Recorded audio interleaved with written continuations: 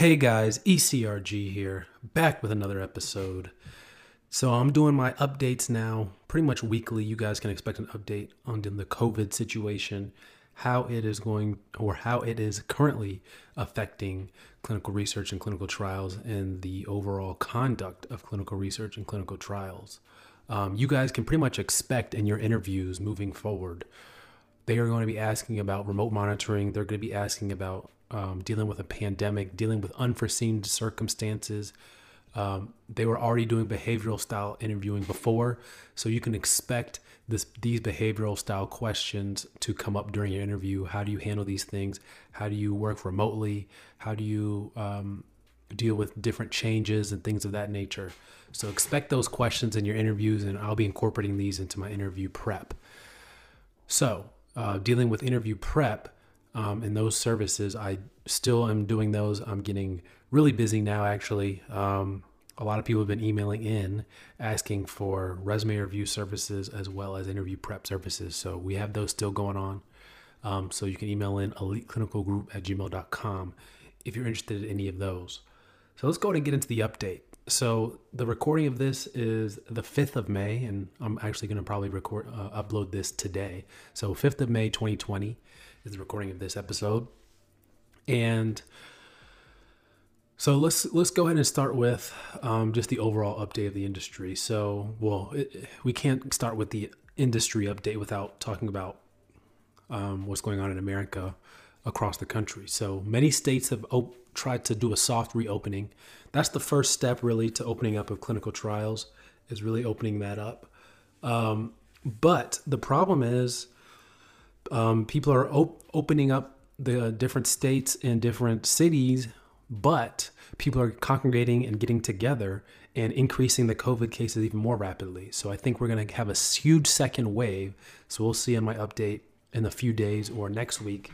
I think we're going to have a huge upswing in COVID cases and COVID deaths, which is going to prompt many of the states to have to close again. They did it too early. Or they're going to have them open, but businesses are still going to remain closed for harm of infecting their customers and clients and employees. Once again, guys, this is not just an old person's disease. This is not just a pre-existing person's disease. Healthy people are getting it. Healthy people are dying from COVID-19. So that's why it's scary for a lot of people, including myself. I'm not one to, I have a lot of sites in New York City. I'm not going to be going up there for a while, even if it reopens. Even if it reopened today, I would not be going up there. I would be saving that for months down the line when things are really, really back to normal there. But it's going to take a long time for that to happen, especially because you open things up and then all of a sudden there's a big increase in COVID cases, and it's spreading even faster than before because people are thinking, everything's all good. So we'll see what happens with that. But I think we're still a few weeks away from opening back up and opening travel back up in clinical research. Right now, we have a travel ban until next week. What date is that? Either the 15th or the 16th of May. We have a travel ban at the current company. Many companies have that travel ban too. So it's going to be reevaluated. I think it will probably go another couple weeks. And then maybe we'll open it up to certain areas of the country. Once again, I think certain areas are going to be hit harder. As you can see, DC, New York City, those major cities where people are living up on top of each other. Mainly New York City, because you got people just living so close to each other. People live in essentially like a cardboard box there. It's just how small it is. But you've got other places like Texas, which is just so vast and so wide that coronavirus, it's a lot harder to spread because people are just more spread out in general. Same thing with LA. A lot of people were living in LA, and the cases were spiking initially, but LA is a little bit more spread out than New York City. It's a very, very car dependent place. So people are in their individual cars. New York City is very, very heavily dependent on buses, subways, public transportation, things of that nature. So people are kind of cooped up near each other, and it can spread very fast there. So New York is kind of its own little situation, but typically those major cities, you're going to see that. So we might not see travel to those major cities for a long time in clinical research. And a lot of my sites, since I am East Coast based, are in New York City. I have a few in Washington, D.C. I have a few elsewhere, North Carolina, Ohio. So I'll be going to those sites first as things open up. But to be honest, none of my sites are open right now. They're not doing any type of monitoring visits. They're still doing remote monitoring visits. And they're still not allowing patients on site. You have to keep in mind that because we're doing phase 3 clinical trials, a lot of these patients are already immunocompromised. They're already not in a great situation because they're doing a clinical trial. So you've got to really take that into consideration when you're opening up these clinics. Even though the staff may be a little bit more robust, they may be a little bit healthier. You don't want to pass on COVID to these patients because they're already at risk. They're in the high risk category most of the time, especially if you're doing oncology studies or anything immune related studies, lupus, any autoimmune studies. They're high risk. So you got to be careful. You got to be really, really thoughtful about what you do here. So we're currently in the talks of doing remote closeout visits for a lot of these sites. I have had a few sites that have discontinued subjects remotely, which is usually not going to happen, which usually doesn't happen. Normally you want all this stuff done on site. You want your monitoring closeout visits done on site, and you want your study termination visits. That's the last visit that the patient comes into the study. That's going to be the last visit to the study. That's where they return all their drug, they return their devices, they return any kind of clinical trial material that they may have. And if that's going to be done remotely, it's going to be very, very interesting to see how we get all that product back. Not to mention all that IP that the subject has. So that's going to be interesting. But there are talks of that going on, how to do all that stuff remotely. And, that's shocking because you thought the COVID was going to come, stay for a month or two, and then be on its way. But it doesn't look like that's going to be the case. It looks like we're going to be dealing with COVID for a while and the repercussions of it. So, we may be starting to do these study termination visits remotely. We may be starting to do closeout visits remotely. So it's just something you got to adapt to. Do I like working remotely? Is something that I've been asked a lot, and no, I don't, especially when you're not built for it. Some sponsors, some CROs are more built for and have this remote style infrastructure. But a lot of the times when these studies are started, they're started to use traditional monitoring. They weren't thinking about a pandemic coming through and not being able to fly, or not being safe to fly, and not being safe to be in different areas of the country with a high risk, with a pretty decent mortality disease. So obviously they didn't think about having a contingency plan for remote monitoring. And a lot of sponsors, a lot of CROs are in that position right now. So you've kind of got to take that into account when doing what you're trying to do when managing these studies. But you just keep going on and you make adjustments as needed. So some people, they might be more based in the Midwest. They may have more Texas sites. They might be able to go to those sites earlier. They might be able to do actual in-person closeout visits.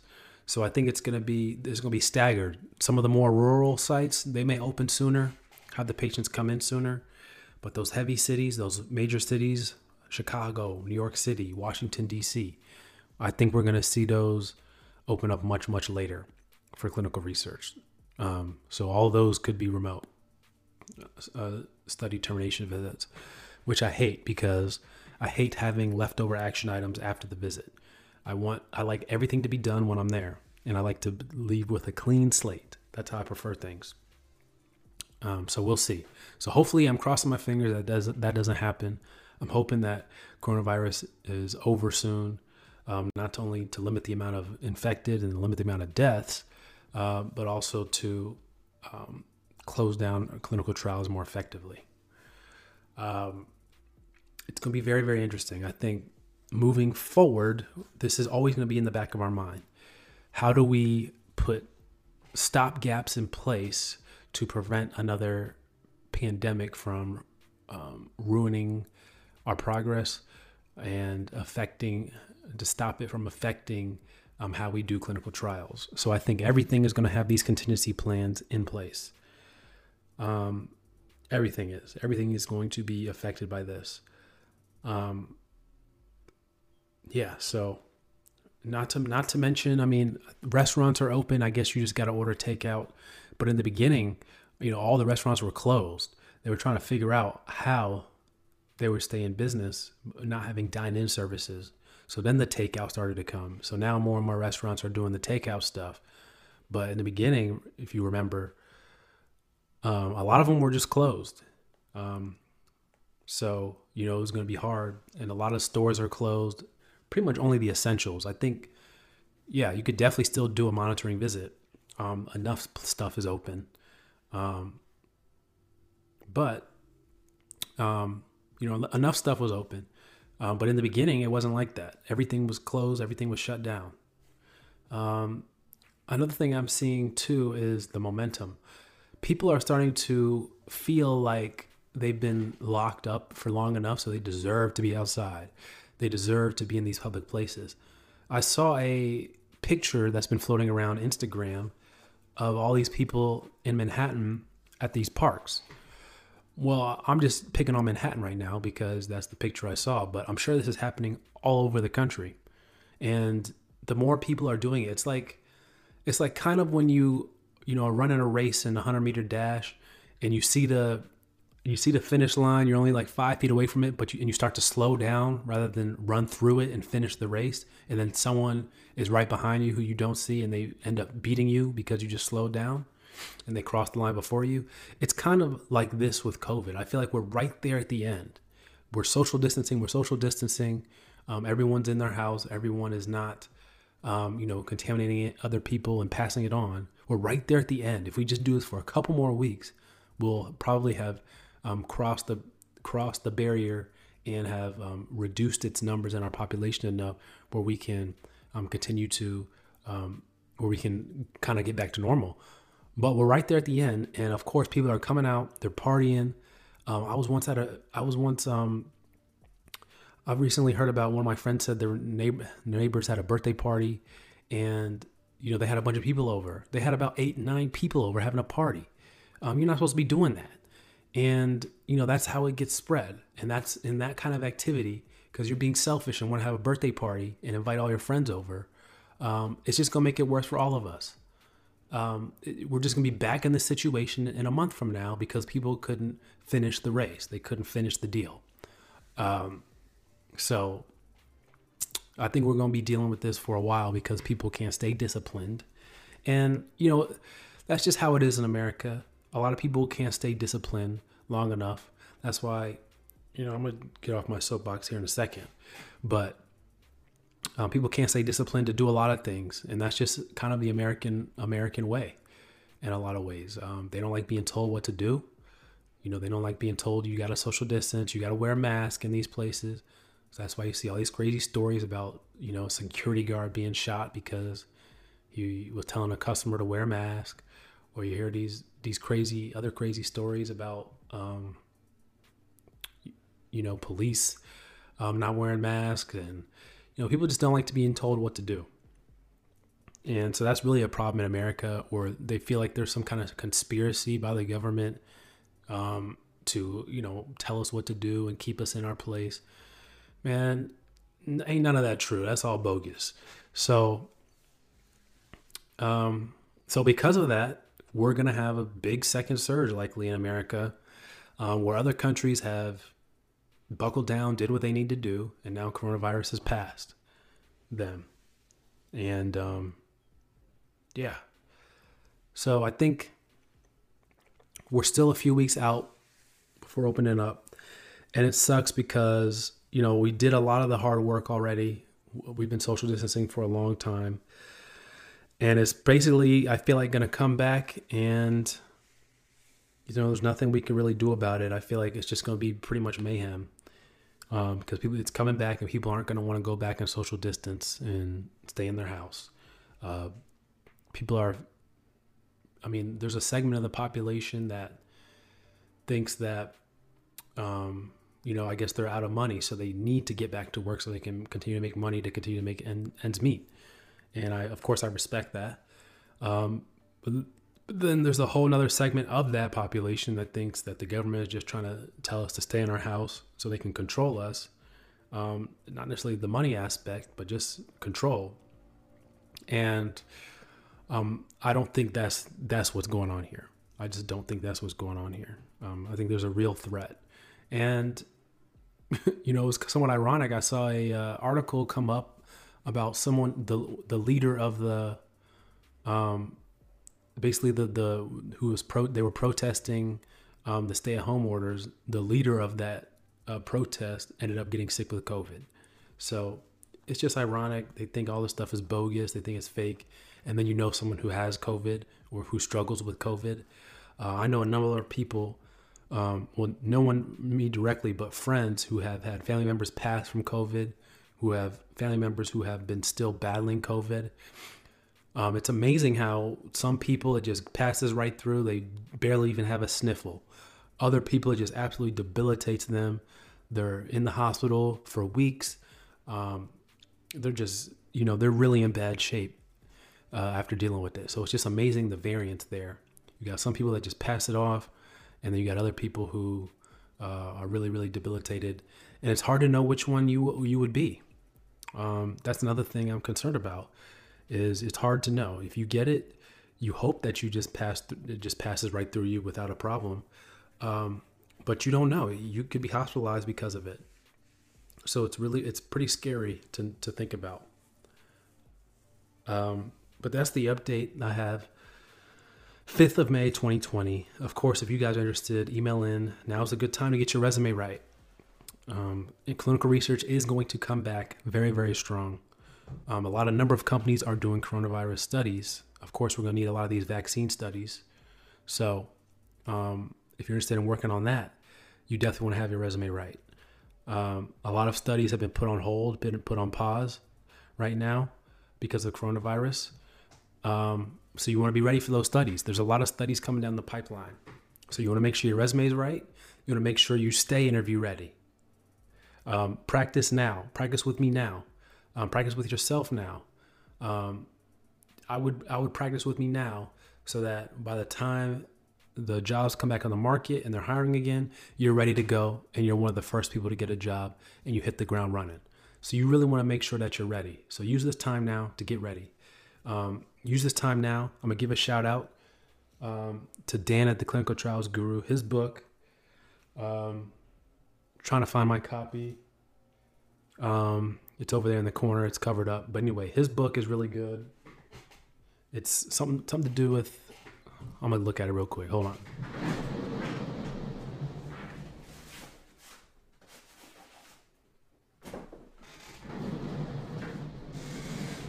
Yeah, his book, The Comprehensive Guide to Clinical Trials Research. Really, really good book. I read it front to back. Now's your time to read these books and get your information up. Strongly recommend that book for you guys to listen. So shout out Dan. And now's your time, guys. You should not be coming out of quarantine worse off. You should be coming out of quarantine. If you're trying to get into the clinical research field, you should be coming out of this quarantine much better. So more educated on clinical research, have a better resume, better interview skills. You should be coming out better. You should not be coming out worse off. Unless, of course, I'm not talking financially. Leave that off. But you should be coming out better in all these different areas when it comes to clinical research. So use this time to your advantage, guys. Apply for jobs. Look up careers. Watch my episodes on YouTube or the podcast. Listen to my episodes. Read the book. So use this time wisely, guys. That's all I can say. Take care. If you have any questions, email me, eliteclinicalgroup@gmail.com. Take care, guys.